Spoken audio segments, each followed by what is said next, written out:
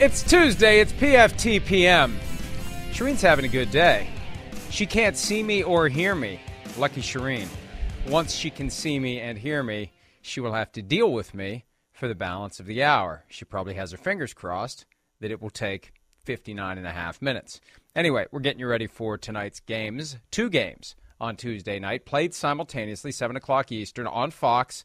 Depending upon where you live, you will get Washington at Philadelphia or Seattle at the Rams. These are the final 2 games of Week 15, postponed due to the fact that there were COVID outbreaks, and there are still ongoing outbreaks for the Washington football team. Not as much for the Rams. They got some guys back, but the Washington football team did not. I hear Shireen. I wonder if she hears me. We'll find out soon enough. We have these technical issues from time to time, but they usually resolve themselves very smoothly, and now I've just jinxed us, and it will be a full hour of just me. But we will have Rick Stroud of the Tampa Bay Times joining us in about a half an hour.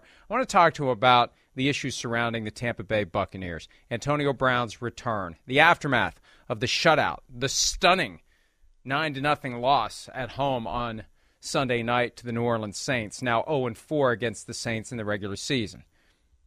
Where does the team go from here? Are they capable of turning it around? Can they get the 1 seed? Can they keep it going in January? Are the injuries reaching critical mass? Last year it felt like when guys got injured, they had a next man up vibe, and they would just keep rolling and rolling and rolling. And also, are these hits starting to take a toll on Tom Brady, plus whatever else happens to come up during our conversation with Rick Stroud? I'm trying to filibuster as best I can in the hopes that Shireen will pop up on the screen magically. She has not yet. They're still working on it, they tell me, so I will continue to do this like I used to do it in the old days, all by myself. The Washington football team will be starting quarterback Gilbert Garrett tonight. Garrett Gilbert.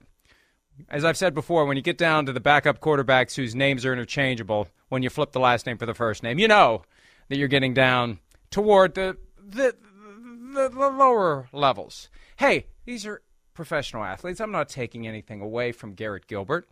And now I'm doubting whether it's Garrett Gilbert or Gilbert Garrett. Let me check again. It is Garrett Gilbert. And it's fortunate for Washington because he's got some time with the team. Knows the system. But with Taylor Heinicke and Kyle Allen both on COVID-19 reserve, they have to go with Garrett Gilbert. They were hoping that Taylor Heinicke would make it back for tonight's game. That ultimately did not happen. So plenty of Washington players continue to be. I hear Shireen. Shireen's got me. I don't know if we're going to get her up on the screen, but let's go ahead and do it so we can continue this discussion so I don't have to keep talking for the full hour. Are we getting there? Are we there? Are we there? Here she comes. Drum roll, please. Without further ado, Shireen, you didn't have to deal with me for about 3 or 4 minutes. Today was, not is, but it was your lucky day. Well, I could see your lips moving, but I couldn't hear anything you said. It's probably not the first time I've muted you, right? Oh, well, that's I would not try to venture the over-under on that specific proposition. But I was talking about the Washington football team, how Gilbert Garrett, Garrett Gilbert is starting tonight because Taylor Heinicke and Kyle Allen aren't available. Look, it's a shame, but it happened. And it's amazing it happened so late in the season that we feel like teams are virtually decimated. And see, the problem is, because it happened in the higher stakes games, it feels more significant. You've got teams that are circling the possibility of a playoff berth, and you're having a potential death blow applied to their playoff chances. If this had happened in September or October, hey, we got the rest of the season to recover from this. It's just an early season loss, no big deal. Now, as these games mean more and more, it just feels like it's more of a crippling punch to the gut of the Browns last night when they lost to the Raiders, and of Washington if they lose tonight. The Rams, who knows? I think they'll find a way to pull it together. We saw them get it done last week without Jalen Ramsey or Tyler Higbee. But I really do feel like Washington is outmanned in this critical game because between Philadelphia and Washington, I feel like whoever loses this is done as a practical matter. Maybe they still find a way to thread the needle, but losing tonight is going to make it hard to get in. Oh, no question, Mike. And it's harder when you don't have your quarterback, obviously, and you don't have your backup quarterback, and that's what Cleveland went through yesterday, and that's what Washington's going through today. I mean, they signed Garrett Gilbert last week. How much of the offense can he possibly know? He's made one career start. That was last year for Dallas. And actually played pretty well, but not well enough for the Cowboys to win that game and not well enough for the Cowboys to keep him on the roster this season. So now here he is walking into Washington, and he's going to start a game tonight, a critical game. And so you're right. If this had happened earlier in the season, another prospect they may have been able to move games around with bye weeks and everything else. We're far past that. And these games just seem more critical at this juncture. And you don't feel good about the Browns' playoff chances after that loss yesterday. And you're not going to feel good about Washington's playoff chances if they lose tonight. These are just critical games at this point in the season. And it's unfortunate that it's happened to these teams in the playoff chase that don't have their quarterback. There's a lot of positions, like you said, you saw it with the Rams last week, were able to overcome not having Jalen Ramsey and some other players. It's harder when it's your quarterback, and it's even harder when it's your top two quarterbacks. There's the old saying, if you have two quarterbacks, you don't have any. If you're down to your third-string quarterback, you really don't have any. Oh, there have been teams in the past, and I remember when Mike McCarthy was the coach of the Green Bay Packers, they didn't carry a third quarterback, and his attitude was, if we get down to the third quarterback, we're already screwed, so it doesn't matter who's taking the snaps if we have two quarterbacks injured in one game. And, as you were talking about Garrett Gilbert, and we showed the B-roll industry term of him playing quarterback for the Cowboys last year, I had a moment of clarity, sort of an epiphany, maybe a Christmas miracle or a Festivus miracle, as the case may be. Maybe I'm influenced by the fact that Bill Belichick was visited by the ghosts of Christmas past, present, and future, and it caused him to apologize for just the latest time he was, kind of short with the media. Either way, I'm starting to feel bad because I've gotten the big picture. It's just kind of opened up in front of me. A guy like Garrett Gilbert, who has every reason to give up, every reason to move on with what Chuck Noll would call your life's work and call it quits with football. He loves it enough that he's still doing what he has to do, staying in shape, ready to go, taking whatever he can get, seizing any opportunity to make himself better. I'm not being sarcastic as I say that. I know as the words come out of my mouth, it sounds like I'm just being a big sarcastic jerk. I'm serious. These guys are not giving up on their dream. This class of backup quarterback where you can interchange their first name and their last name, these guys who just kind of always are hanging around. There's always that group of guys that's just kind of hanging around, and you hear their names, and every once in a while the dominoes fall in a way that they get to play, and nobody really wants to see them play. That's the other side of it. It's kind of depressing. Nobody wanted to see Nick Mullins last night. Nobody wants to see Garrett Gilbert tonight. There's a sense of regret and like, oh, boy, why do we have to watch this guy? I respect the passion that they necessarily have, because the paycheck isn't so gigantic. It's not like he's won the lottery. He's getting a minimum salary regular season game check. Big deal. It's not going to change his life. The fact that he keeps pursuing something that he truly loves, that to me is what's impressive. So I rescind and retract all sarcastic and snarky remarks that I have made about low-level backup quarterbacks, except for Kurt Beneke. Is that fair? Well, and I think what it also tells you, Mike, is some of these leagues that are relying on these quarterbacks to come in and play. It's why we can't have multiple leagues. And it's also what you're going to see if the NFL continues to expand. You're going to get some guys like Garrett Gilbert who are going to be starting quarterbacks in the NFL. There just aren't 38, 40 quarterbacks, if it expands that much, quarterbacks who can play in the NFL. I mean, there aren't even 32 quarterbacks, frankly, who can play in the NFL, who are capable of winning games on a consistent basis. So it's what you're going to have moving forward if you continue to expand this league. More guys like this are going to get opportunities. But you're right. I mean, kudos to Garrett Gilbert for staying in shape and waiting for his opportunity. His opportunities come just like it did once last season for him in Dallas. He'll get to make his eighth appearance in a game and his second start, and maybe impresses somebody to come back and be a backup, whether it's with Washington or somebody else next season. And see, I'm going to disagree with you. I think there are enough quarterbacks now to justify expansion, because it wasn't that long ago where they truly didn't have 32 bad quarterbacks to go around. Sims and I earlier today were trying to identify the worst starting quarterback in the NFL, and the names we were throwing out are guys who are starters. They are guys who Who'd you play, come up with? And they have their moments. Jared Goff, who just beat the Cardinals. Ben Roethlisberger's down in the conversation right now, given his current abilities. We took out the rookies because it's really not fair to say Trevor Lawrence is the worst, because what chance did he have this year? Zach Wilson, the same thing. Daniel Jones is down in that very lower tier. But what will happen is if there are 34, 36 teams, it'll be a gradual process, and I think it's going to happen because it's going to be driven by the desire to maximize gambling revenue, and you maximize it by increasing your inventory of total games. You will have players who, through the process of getting the reps, through the process of playing the games, they will get better. And if they don't, someone else comes in. And, yeah, there will be a couple of teams that are really bad. There will always be a couple of teams that are really bad. Their starting quarterbacks will be really bad. But for the most part, I think there are enough serviceable quarterbacks. It's one of the reasons why 28 teams are still alive, technically. Because there are enough guys that can move the chains and score points. And tonight it will be Garrett Gilbert. 12 players on the Washington roster are still on COVID reserve. 3 practice squad players as well. 7 assistant coaches not available tonight as Washington takes on Philadelphia. And Kyle Shermer will be the backup to Garrett Gilbert in Washington as they play in Philly. And I don't know if you saw this, Shireen, earlier today. The Cowboys have started another trend because they brought their bleachers to Washington last Sunday, week 14, because there was a concern about whether or not the visiting team heated seats were working. Cowboys brought theirs. Washington taking theirs to Philly, not because the benches in Philly don't work, but because now this is becoming a thing.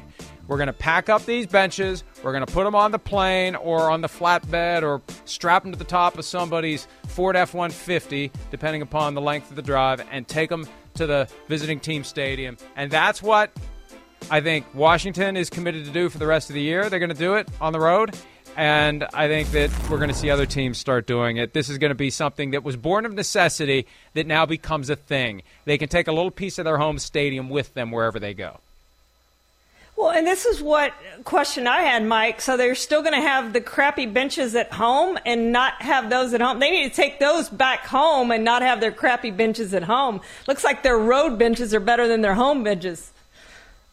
Well, I suspect the visiting team benches are the crappy ones. Then again, I've been to FedEx Field. Everything right. there it's bad. is crappy.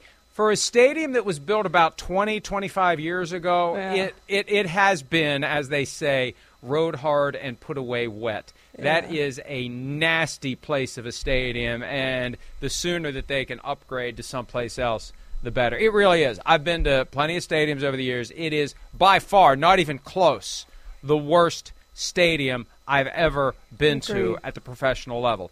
By far. It's not even a question. It's the worst. And if Daniel Snyder could sue me for defamation on behalf of his stadium, he probably would. But the ultimate defense to any defamation case is it's true. It's the worst stadium in the NFL by far, especially now that the Oakland Coliseum is out of the mix. All right, COVID-19 continues to be an issue. And looky here. It took months, and he managed to avoid it. He isn't ensconced in plexiglass like Kirk Cousins. But Cole Beasley, who I respect, because we now know, instead of complaining about the vaccination rules and staunchly being unvaccinated, he could have just gotten a fake vaccination card like Antonio Brown or the many others who are out there who I believe have them, but the NFL isn't interested in finding out. Beasley tests positive, and he's out 10 days. That's the procedure that still applies for unvaccinated. If you're vaccinated, you got a path to get back more quickly than ever before. Unvaccinated, 10 days. And he's going to miss what will be the most important game of the year. At New England this weekend as the 8-6 Bills try to hold on for dear life to their playoff hopes. And if they lose, Shireen, I think they may be done. I think they may be out. I think they're going to miss it if they lose this weekend. Even though their last 2 games are winnable, I think this is a potential death blow. And without Cole Beasley, it's going to make it harder for the offense to operate. Well, it does make it harder, Mike. 76 catches, 640 yards, and a touchdown this season, and he's been the reliable guy on third down, as he's always been in his entire career. He just plays that slot so well. They rely on him a lot on third down, so they are going to miss him, and he's not going to be there. There's no chance of him testing out like there would be for a vaccinated player. So, again, it's unfortunate, but because he's unvaccinated, there's zero chance to come back. And I know people say, well, look at what the Browns went through last night. Look at what the Rams and the Seahawks and the Washington and all these teams are going to go through today. I get that, but they did have a chance to get their quarterbacks back. They did have a chance to get their players back. You saw Von Miller come off the list today. So those guys have a chance to come back. Cole Beasley has no chance to come back because he's unvaccinated. He will miss 10 days, period, end of story. There's no question about that. So unfortunate for the Bills that they won't have him, but they'll have to make up for him some way. They know well enough in advance. At least it didn't come on game day, Mike, when he tests positive, and they have to try to do something on the day of the game. And he would have missed 2 games in that event because the 10 days would have knocked him out for week 17 as well. So hey, the Bills are going to be up against it. It's going to be a great game on Sunday. Every game for the teams that still are alive feel like they are so much more significant. Tonight's game as we wrap Week 15, Thursday night with the 49ers at the Titans. That's a huge game for both of those teams.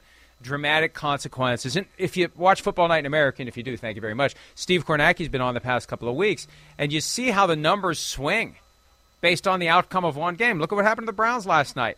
Daniel Carlson makes his kick. They're in fourth place in the division. He made the kick. If he misses it, they're in first place. If he makes it, they're in fourth. Whatever. They know who we mean. But it just shows you that with all these teams packed together, every game means something. The Chiefs have a big game this weekend as they reluctantly step into the number one position in the AFC. Andy Reid, the coach of the team, expressing some regret that they now wear that crown because heavy is the head that wears it because they don't get to wear it for very long. But for now, they are the top seed. Joining Travis Kelce on the COVID-19 reserve list, Tyreek Hill, cornerback Rashad Fenton, and tight end Blake Bell. Now, these are all guys who are vaccinated, so they can come back. You don't have to have that 24-hour period between a pair of consecutive negative tests. But still, Shireen, the new procedures went into place last Thursday. Baker Mayfield tested positive last Wednesday. Right. He didn't get back for Monday. He's not back today. So this new path may not be quite as easy as we thought it was going to be. The Chiefs now have to worry not just about whether or not they're going to get two of their most important players back, not named Patrick Mahomes, but whether or not more guys are going to land on the list, because the Chiefs could be at the front end of a situation like we had last week. The difference, though, they're not testing all players weekly. They're testing based on symptoms. They're testing based on high-risk exposure to a positive player, which this could be a ripple effect as we have guys who are positive. We've got to test other guys, and maybe some of them will be positive. So we still could have outbreaks. We still could have problems. Just because they've dramatically reduced, in theory, the testing, you could have a team like the Chiefs in the same mess that the Browns, Washington, and the Rams were in this week. Yeah, so the Seahawks have 7 out, and those include Tyler Lockett, Alex Collins, and Travis Homer tonight. The Rams have 13 on COVID. At one point last week, they had 29, so that's why this game was postponed. So they're now at sort of a reasonable level and got some of their biggest name players back. 51 players, Mike. We haven't gotten the numbers yet for today. 51 players went on yesterday. That's a record. That included 4 positive tests from Sunday. So from the start of last week through yesterday, 213 players have gone on to the COVID list, most of those as positive cases. So this isn't done. And I think over the next 3 weeks, we're probably, with Christmas coming this week and New Year's the week after, we're going to see more of these. And I know they've put in enhanced protocols and guys aren't supposed to be around a whole lot of people, but let's be realistic. It's probably going to happen. No. Time out. Unless you are in an outbreak, those enhanced protocols they put in last Thursday went away. They went away, except for the teams that have an outbreak. Teams. Right. Yeah. But for just like 3 days, they resurrected the masks for everyone, limit of 15 in the weight room, restricted activities away from the facility, no meetings inside, virtual or outdoors. Those are all gone unless you're in the enhanced protocols. If you're in the enhanced protocols, it all comes back. And doesn't it feel like, though, Mike, that we're not through with this? Like, there's going to be more next week after Christmas. There's going to be more the week after that, after New Year's. And it's going to affect how the playoff race proceeds from here on out. Who's not going to have their quarterback next week or the week after? It's going to happen. It's absolutely going to happen. Well, they are hoping, I believe, that as the largely asymptomatic Omicron variant races through these facilities virtually unchecked, that it will result in players not having symptoms or, and look, we got to be realistic about this, they're not going to self-report their symptoms.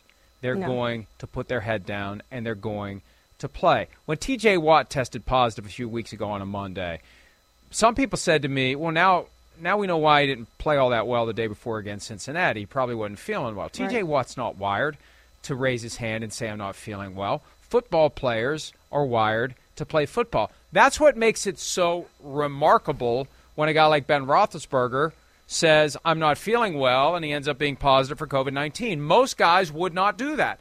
And Roethlisberger is doing the right thing, but it is the thing that cuts so dramatically against who and what football players are and what they stand for. But that was one of the first texts I got from somebody in a position of significant influence with one of the teams. Once these new protocols went through, everyone is going to hide their symptoms.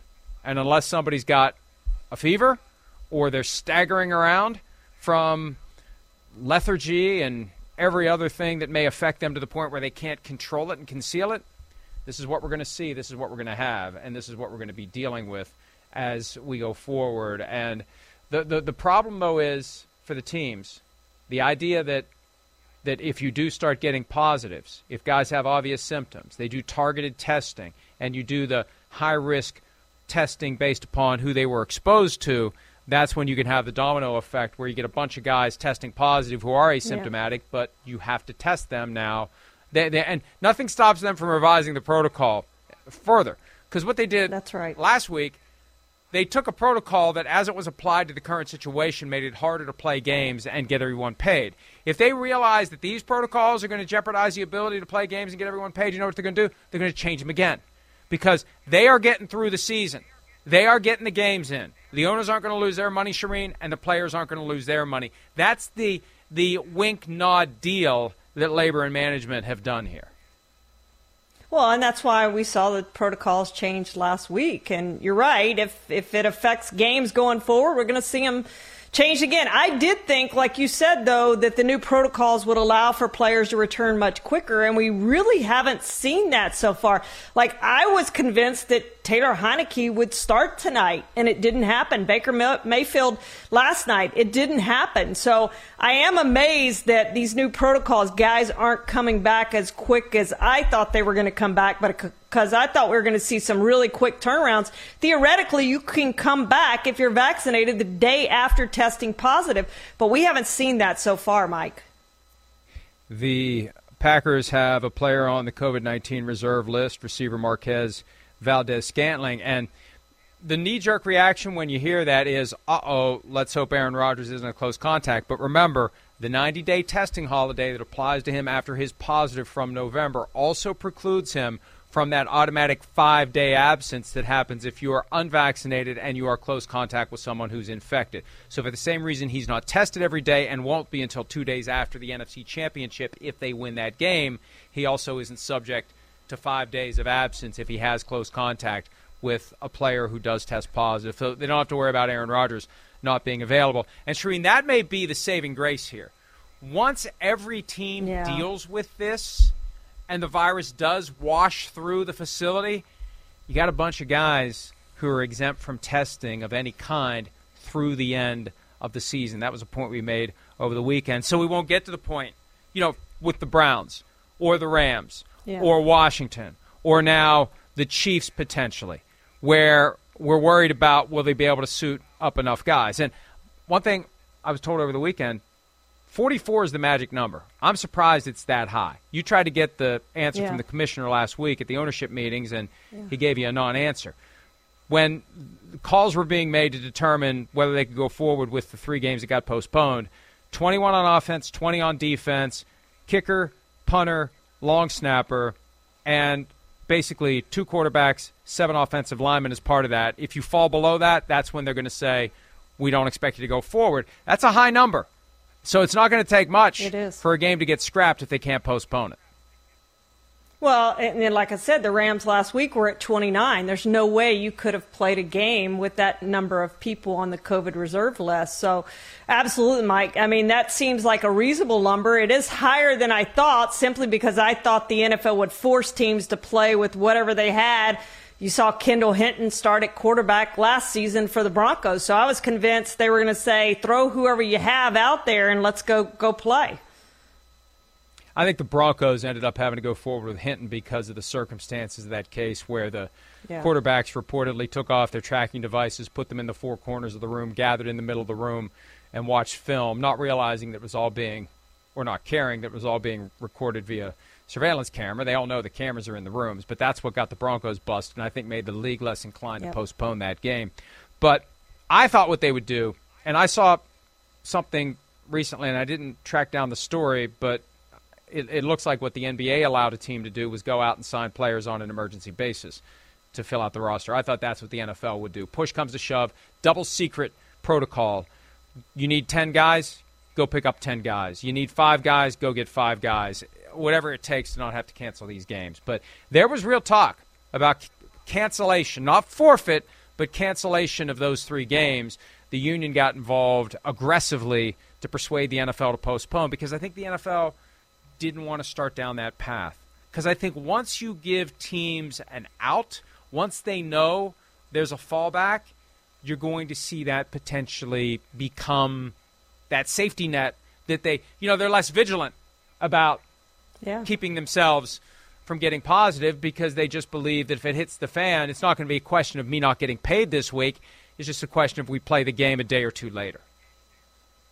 Well, and you look at a team like the Buccaneers with a quarterback like Tom Brady, and they haven't had the COVID issues that other teams have had, and I guarantee you that's part of Tom Brady saying, look, here's what we're going to do, and we are not going to get COVID in this place. And they've been very good. And just like last year, I still think that making the playoffs and being successful in the playoffs is going to come down to how COVID vigilant some of these teams are going forward. Are you going to have your quarterback when you need him? Are you going to have your key players when you need them to win, whether it be a key game like tonight's games for these teams or a playoff game going forward? Bruce Arians from time to time will brag about the fact that when the Buccaneers go on the road, they adhere to the unofficial protocol of everyone stays in the hotel for the evening because that isn't the case as a general rule for the vaccinated players this year. I think the guy who gets the credit for that is Tom Brady. I think when Tommy goes door to door, you better be in your room. You better be in your bed or playing Xbox or PS5 or messing with your phone or doing whatever, anything other than not being in that room or you're going to have to listen to him. Tom Brady, by the way, had been the overwhelming favorite, the only guy in negative betting territory, minus 170 last week to be the MVP. It has swung. Brady is now at plus 250. The favorite is Aaron Rodgers at plus 110. Woke mob, be damned. Remember a few weeks ago, he was going on Pat McAfee's show about how never going to vote for me now, I'm not going to win it now. He's the favorite now. So maybe some people are wasting their money putting the money down on Aaron Rodgers, and I misspoke. Tom Brady is plus 210, not plus 250. Rodgers is plus 110. He's the favorite. It changes every week. It changes dramatically from day to day. It changed a lot from yesterday to today. Yesterday, Brady was still the favorite. He was in plus territory, though. Now it's Rodgers, and there's Jonathan Taylor. Shireen, look at him. Creeping up. The number 3 guy on the list. Unbelievable. It is, Mike, and I do think it's down to 3 players, Rodgers, Brady, or Taylor. We're deep enough into this thing where you're getting down to those players. But let's be realistic. A receiver has never won this, not even Jerry Rice. He should have won it the year Elway won it. He won every other except the AP, which is the official NFL awards. John Elway won it the year Jerry Rice should have won it, and he won the MVP award and all the others that vote for MVP awards.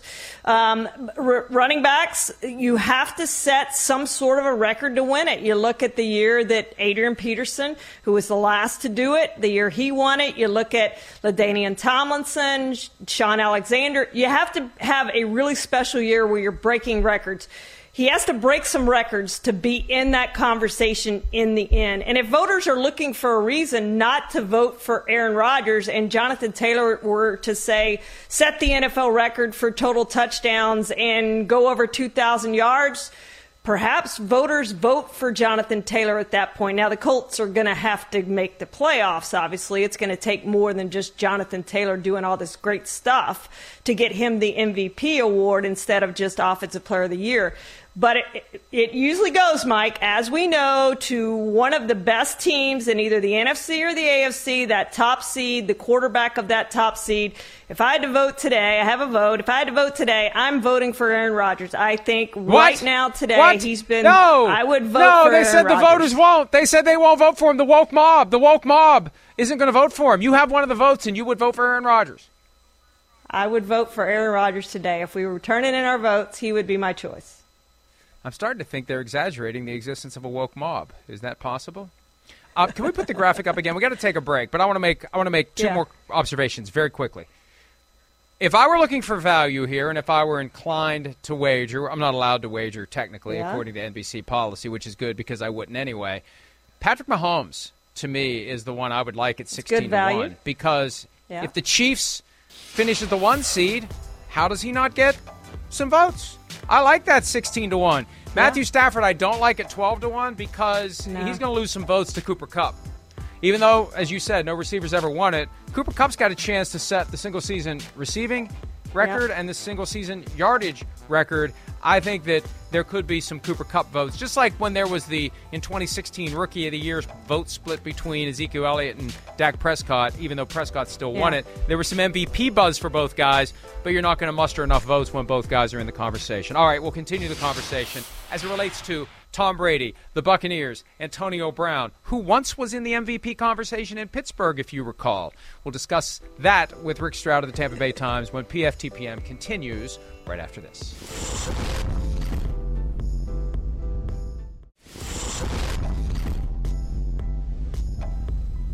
Our guest today has had quite a month. He got Antonio Brown suspended for 3 games. He got Urban Meyer fired.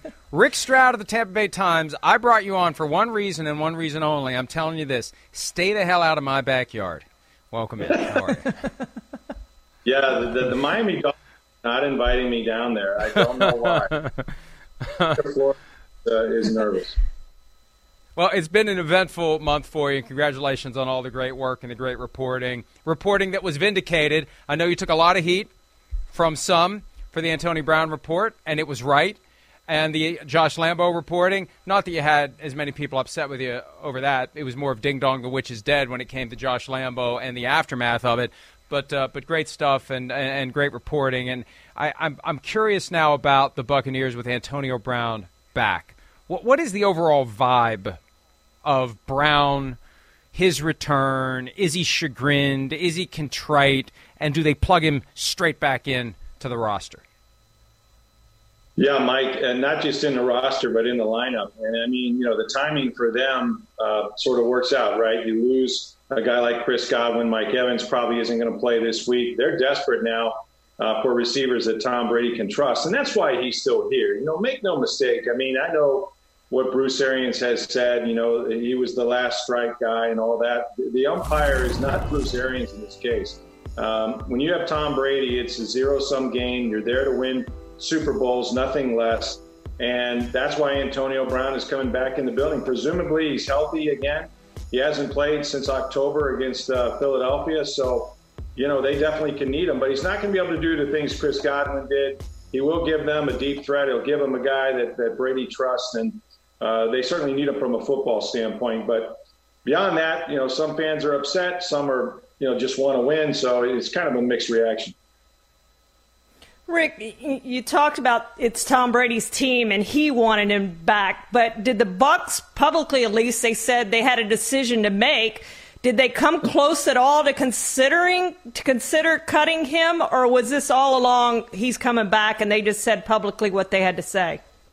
Yeah, I think it was more just, why are we dealing with this now? Let's kick the can down the road. I mean, there was 3 weeks where presumably Antonio Brown could find more trouble, right? One of the things he did, and I don't know that there was a condition on this, but he settled with Steven Ruiz, the chef that he owed $10,000 to. We don't know the amount, but that settlement was reached. So there might have been some boxes he needed to check, but from what I understand, he was rehabbing. He was getting himself back in shape. He was in the building quite a bit, which is different from the old days when you were suspended. You had to go away, but he had an injury.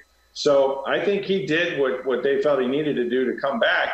And like I said, I never doubted. I didn't think there was any question. The time to suspend him or the time to cut him would have been, when they found out he used the fake Vax card. If that's not going to do it, I think people also forget that this was a fairly serious situation. I mean, he got COVID week 2, which means he was in there with vaccinated people, pretending to be vaccinated. Guys like Bruce Arians, who's immune compromised, Tom Moore, 80-something-year-old assistant. So they're very fortunate that something worse didn't happen. And, I know that Bruce was upset about it, but not to the extent that they're not going to try to win football games with him. And as it relates to putting him in the lineup, there was some buzz that maybe they were considering basically putting him on ice for the rest of the regular season. He's got some incentives. He's within a touchdown of unlocking 333,000, 100 yards and change, another 333,000. The rest of it's going to be harder for him to get, but kind of an extra message. You're back, but we're just going to keep you in our back pocket until we really need you. That went out the window, though. To the extent they were thinking about that, that's gone when you have Mike Evans with a week-to-week hamstring injury and Chris Godwin done for the year with a torn ACL. Mike, I watched Tom Brady run 3 pop passes to him so he could get his 50 catches or whatever it was a year ago, or, another $250,000 in the final game when, Ronald Jones needed a few yards for 1,000. I mean, this is the kind of thing that Brady takes care of, his guys. And to the extent that, this year on offense, he has been pretty exclusive with Gronkowski, the 2 receivers, obviously Evans and Godwin, and Leonard Fournette, and almost to the detriment. I think we saw it against the Saints when those guys got hurt. All of a sudden, guys like Cam Brate and Ronald Jones and Scotty Miller, who had been inactive, they were out of sync with Brady. They hadn't gotten many reps with him in practice. It sounds like an excuse, but it's a pretty good one. They did not use their whole roster the way they did a year ago. And Brady's guys have been the ones that have been doing the heavy lifting. So now he's got to find, Brown again. Rashard Perriman may come off the COVID list. We don't know if that's going to happen or not. He would be his number 2, presumably, and they may have to do it with a couple of tight ends. Maybe O.J. Howard gets back out there a little bit, but they haven't used their whole roster on offense like they did a year ago. Hey, Rick, before Shireen asks you a question, let me follow up. Why is it? Because I noticed that last year. You could change out one guy for another. One guy's injured, another guy goes in, and it works. Another guy's in, and it works. All the way into the postseason. Big catch. It seemed like you could count on Scotty Miller for one a game. Tyler Johnson, the catches he made in the postseason. Yeah. It felt like it was working with everyone. Why have they allowed it to skew toward his guys this year and not have everyone in a position where they can have that chemistry with Brady right away? Well, I think you've also seen the offense morph into a true Tom Brady offense. I mean, teams are playing cover 2 against them. Without Brown, they were 5-0. They lit it up with a few games they had their 3 receivers. But without that, I think he just trusts who he trusts. He couldn't trust Ronald Jones in pass protection. It's been a lot about Brady not getting hit. The offensive line has done a good job. But if teams are going to play cover 2, he wants to run the ball. He wants to check it down to his running back. Fournette's done a better job catching the ball this year and running routes. So it's just been a matter of trust. His guys have gotten the lion's share of the work, and he's not compromising on that this year like he did a year ago when he was trying to, incorporate everybody, get used to everyone, ingratiate himself perhaps with some of their other players. That just hasn't been the story. It is really all focused on winning each game and trying to put themselves in the best position to win a Super Bowl. Chris Godwin was so instrumental last year in their playoff run, and he's obviously been their leading receiver this season. They seem to have a chemistry that maybe he doesn't quite have with Mike Evans. Even with AB coming back, Rick, how much are they going to miss Chris Godwin, and can they repeat without him? Shireen, it's going to be impossible to replace him from this stance. He plays the slot position. You can go back to the Pittsburgh Steelers and Hines Ward, or to the Cardinals with Larry Fitzgerald. In this offense, that guy does a lot of things. And Chris Godwin does things that no one else can do, which is crack down on linebackers and defensive linemen in the run game. That's where they're going to miss him as much as anything. But he makes those tough inside catches, those combat catches. He has tremendous hands. He had one little spell where he fought his hands in the postseason. And he just does everything right. And he's also a guy who never comes out off the field. He just doesn't seem to be exhausted ever. So you're going to need several players to attempt to play that position and to do those things. They'll miss him more than they would almost any receiver, I think, because of all that he does in this offense. Hey, Rick, there has been plenty of talk about Tom Brady not running the ball as much as we've seen him run, specifically not take the hits. There's been some speculation that some of those hits have maybe dinged him up. And we know last year they're not bashful about hiding injuries. Is there a concern, given the things you see, the things you've noticed, the things you've heard, that maybe he's breaking down a little bit this far into the season? There may be some dings that they're not going to tell us about, that he gets treated by Alex Guerrero off the books so they don't even know he's injured. Anything like that for us to be concerned about in this 44-year and 4-month-old body? Well, just that it's a year older. And I think the game that he had against the Bills, you could see the frustration on Bruce Arians on the sidelines because he ran the ball way too much. And he called his own number on the goal line in a quarterback sneak, and they took some liberties with him. He was very sore, according to some coaches I talked to afterwards. Even after that sneak, you saw him on the sideline immediately pick up a ball and begin throwing it. Trainer went over to him. He said, "I'm okay." They're giving him days off. This is the time of year where they did that a year ago. So the pitch count is, trying to control that. Even in warm-ups, he doesn't throw every ball. So I think that they recognize with a 17th game, with his age, it's not going to get better. But have I seen velocity come off his fastball or anything like that? No. I simply think he doesn't want to get hit. He's never wanted to be a guy that's standing there very long. And, the Saints certainly have the right formula and the right personnel. Not everyone can do that. But it's certainly something to watch. I mean, we're well beyond what any quarterback has attempted to do, and it's amazing that he's still doing it at a high level. They were pretty impressive last year, Rick, going on the road as the wild card team and winning 3 road games before they got to play the Super Bowl at home. They've had their road woes this year for whatever reason. Is this a team that you think can go on the road, say they get that 3 or 4 seed and have to go win 2 games on the road to get back to the Super Bowl? Is this a team that can win on the road this year?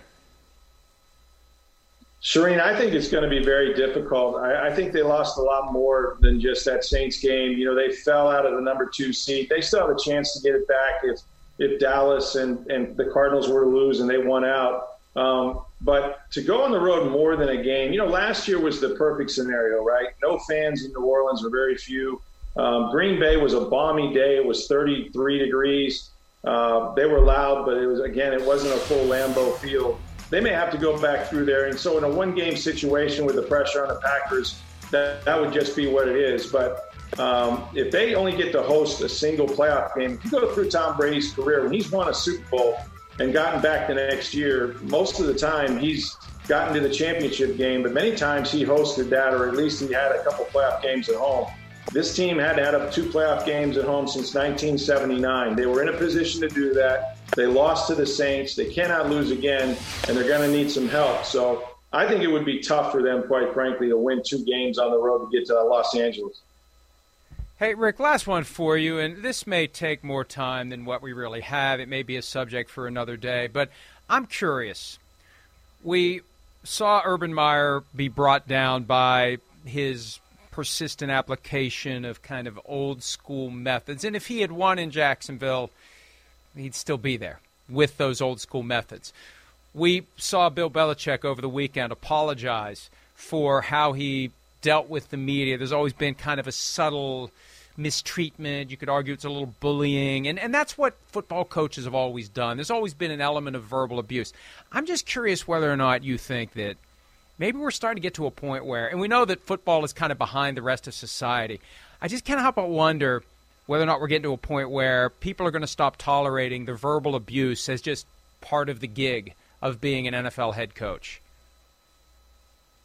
Well, it's a great question. I mean, I think more and more this game is becoming about the players, and it's a partnership, right? This is not college football where they've just begun to be able to accept some money. These aren't 18 and 19 and 20-year-old kids.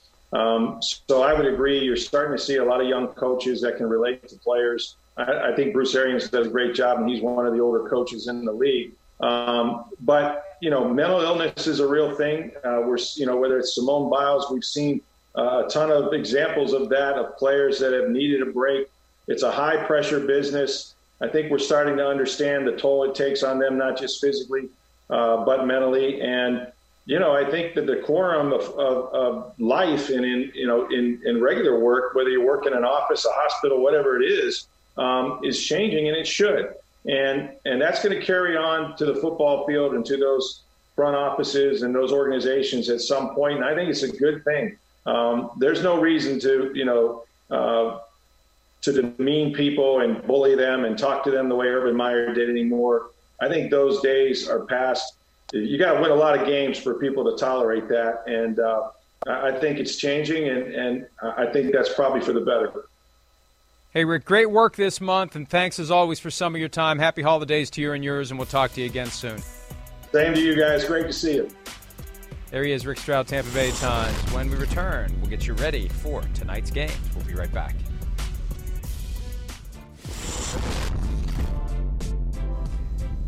Two games tonight, both beginning at 7 o'clock Eastern. You will see one of them on Fox, depending upon where you reside. Washington, Philadelphia, Seattle at the Rams. COVID delays resulting from outbreaks with both the Rams and the Washington football team. Shereen, give me one thing you're looking forward to from the Washington game.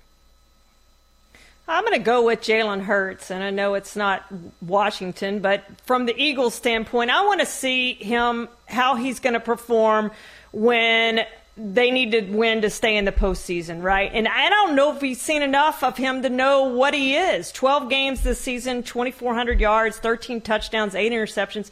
He's been okay. 695 yards rushing, 8 touchdowns. But, Mike, I just don't know. Have the Eagles seen enough of Jalen Hurts to know whether they can proceed with him as their quarterback, or if they need to go find a quarterback for next season, at least one to compete with him to see if he wins the job? And maybe that guy's Gardner Minshew. I don't know. But I want to see Jalen Hurts do something today against a decimated Washington team. Show me something. Yeah, I feel like they have a better chance of making it to the playoffs with Minshew than they do with Hurts, but Hurts may have the higher ceiling.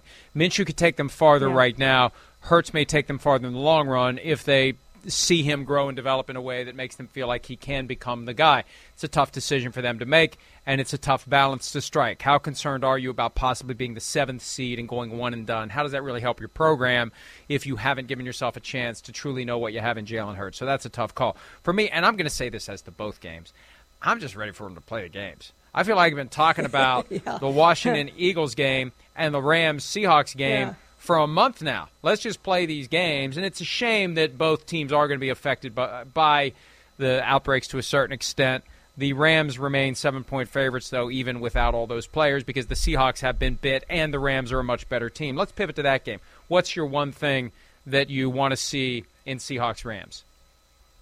I can't wait to see Aaron Donald again, Mike, in prime time, because I think he got sick of the T.J. Watt talk for MVP, and then T.J. Watt got hurt and got out. We stopped talking about T.J. Watt for MVP, and then it was Micah Parsons. He's Defensive Player of the Year, and then they played that game against the Cardinals that was in prime time, and I think Aaron Donald said, hey, don't forget about me.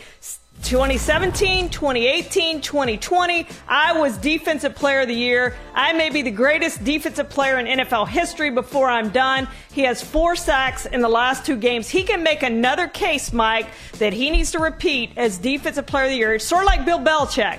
You could name him Defensive Player of the Year every single year and feel good about your vote. And I agree with you 1,000%. I think he had a chip on his shoulder and a stick up his butt that Monday night after all the Micah Parsons is Lawrence Taylor talk. I really do.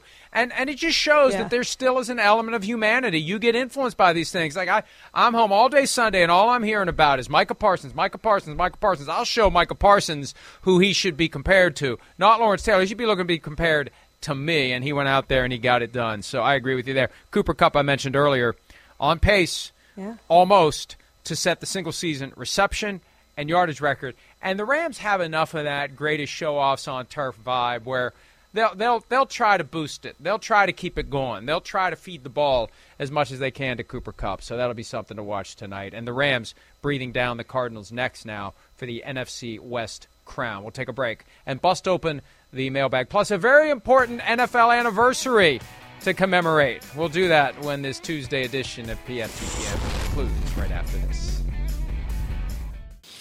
I don't know how else I can say it, guys. I've said it 3 different occasions. Well, then I guess I have to say it. I'm not going to be the Alabama coach. I think I've said this over and over and over again.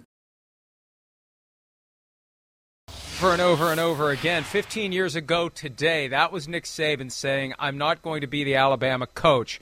I haven't checked lately. I think he still is, to this day, the Alabama coach. What a moment for the National Football League. And, look, there were other ways he could have handled it. Obviously, he still had games left. He didn't want to distract the team. He's not going to stand up there and say, yeah, I'm actually negotiating to leave here to be the Alabama coach. But that's one of the things I point to. Somebody tries to get me to take at face value anything any coach, GM, owner, or player says. People will lie when they have to in this business, and that means we're here to try to peel back that lie and tell you what the truth really is when the lies happen. Well, and he lasted longer than Bobby Petrino and Urban Meyer lasted, didn't he, Mike? That's true. He made it 2 full seasons, and he's got some revisionist history that he trots out from time to time. I may write something tonight at PFT commemorating that anniversary, and also twisting his tail a little bit on his claim that he would still be the Dolphins coach if he had gotten a great quarterback like Drew Brees. Mike Morrell has a quick question. Who will be the next college head coach to make the jump to the NFL? Has Urban Meyer scared them all off? I think Urban Meyer has set back the quest for college coaches in the NFL 5 to 10 years, because we know it's cyclical and we know it's copycat, and how could you justify rolling the dice on a college coach when we saw one of the great college coaches of all time flame out miserably? The next owner who wants to do something like this is not going to want to step into that position of ultimately being told, I told you so. Well, there's one name out there, Mike, that I would disagree with you that an NFL team could go get and everyone would feel really good about. That's Jim Harbaugh. He's done it in the NFL before. Yeah, I guess. But you know what? There's still no buzz about Jim Harbaugh. There really isn't. That probably means the time is right for him to come back. There had been some buzz. Who knows? But you're right. He's gotten it done, and maybe it's someone to keep an eye on. Enjoy the games tonight. We'll break them down tomorrow morning on PFT Live. Thanks for some of your time. Have a great evening. Life is a highway, and on it there will be many chicken sandwiches. But there's only one McCrispy. So go ahead and hit the turn signal if you know about this juicy gem of a detour.